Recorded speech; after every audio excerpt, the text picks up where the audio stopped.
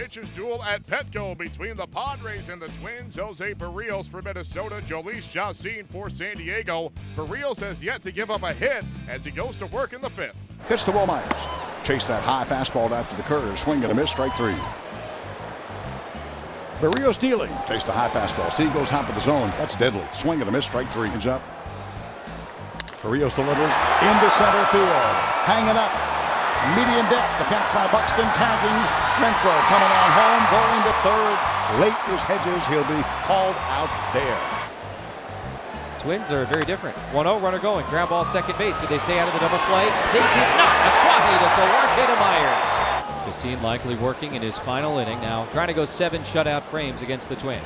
3-2 to Castro. This time it's on the outside corner, and it's strike 3 call. Flies this on towards deep right center field. Buxton going back to the track at the wall. It's gone. A 2-run home run for Austin Hedges gives the Padres a 3-0 lead. Padres blank the Twins 3-0. Jhoulys Chacín improves to 5-0 in his last 6 starts with a 2.02 ERA in that span. Brad Hand earned the save, and his scoreless inning streak of 20 1/3, the longest active streak in the major leagues. Behind 7 brilliant scoreless innings by Jhoulys Chacín and a timely 2-run homer in the 8th by Austin Hedges, the Padres went on to defeat the Twins on Tuesday by a 3-0 final. Here is San Diego skipper Andry Green. It worked out nicely. Jhoulys was outstanding today. He really pitched around some issues early in the game with us on the ground ball that Spanger threw over Will's head and the bunt play we messed up. For him to get out of that situation was huge for us, especially facing really good hitters at that point in time. He's been good for a long time. Surprised more teams in the league aren't taking notice of how good he has actually been.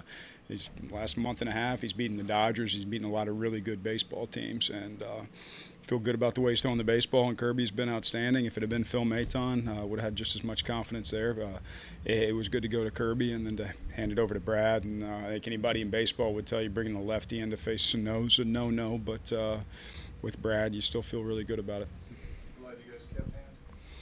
Small sample size post-trade deadline, but I felt good about it yesterday at 1 o'clock, so I'll feel good about it in a week at 1 o'clock and in about a month at 1 o'clock. It doesn't matter when it is. I got to feel good about him. There's so much faith in him. He's unflappable, and as long as he's in a Padres uniform, I'm going to be happy about it. What did you think of the Solarte short? I thought he held his own. I mean, I thought it was really nice double play pivots he had out there. His feed on the one he turned to Asuaje on Kepler. Kepler flies down the line. They got a ton of team speed over there. They got guys that are floating all over the field. That was a really good turn. The play in the 6-hole that he was playing up the middle, kind of ran back, threw on the run.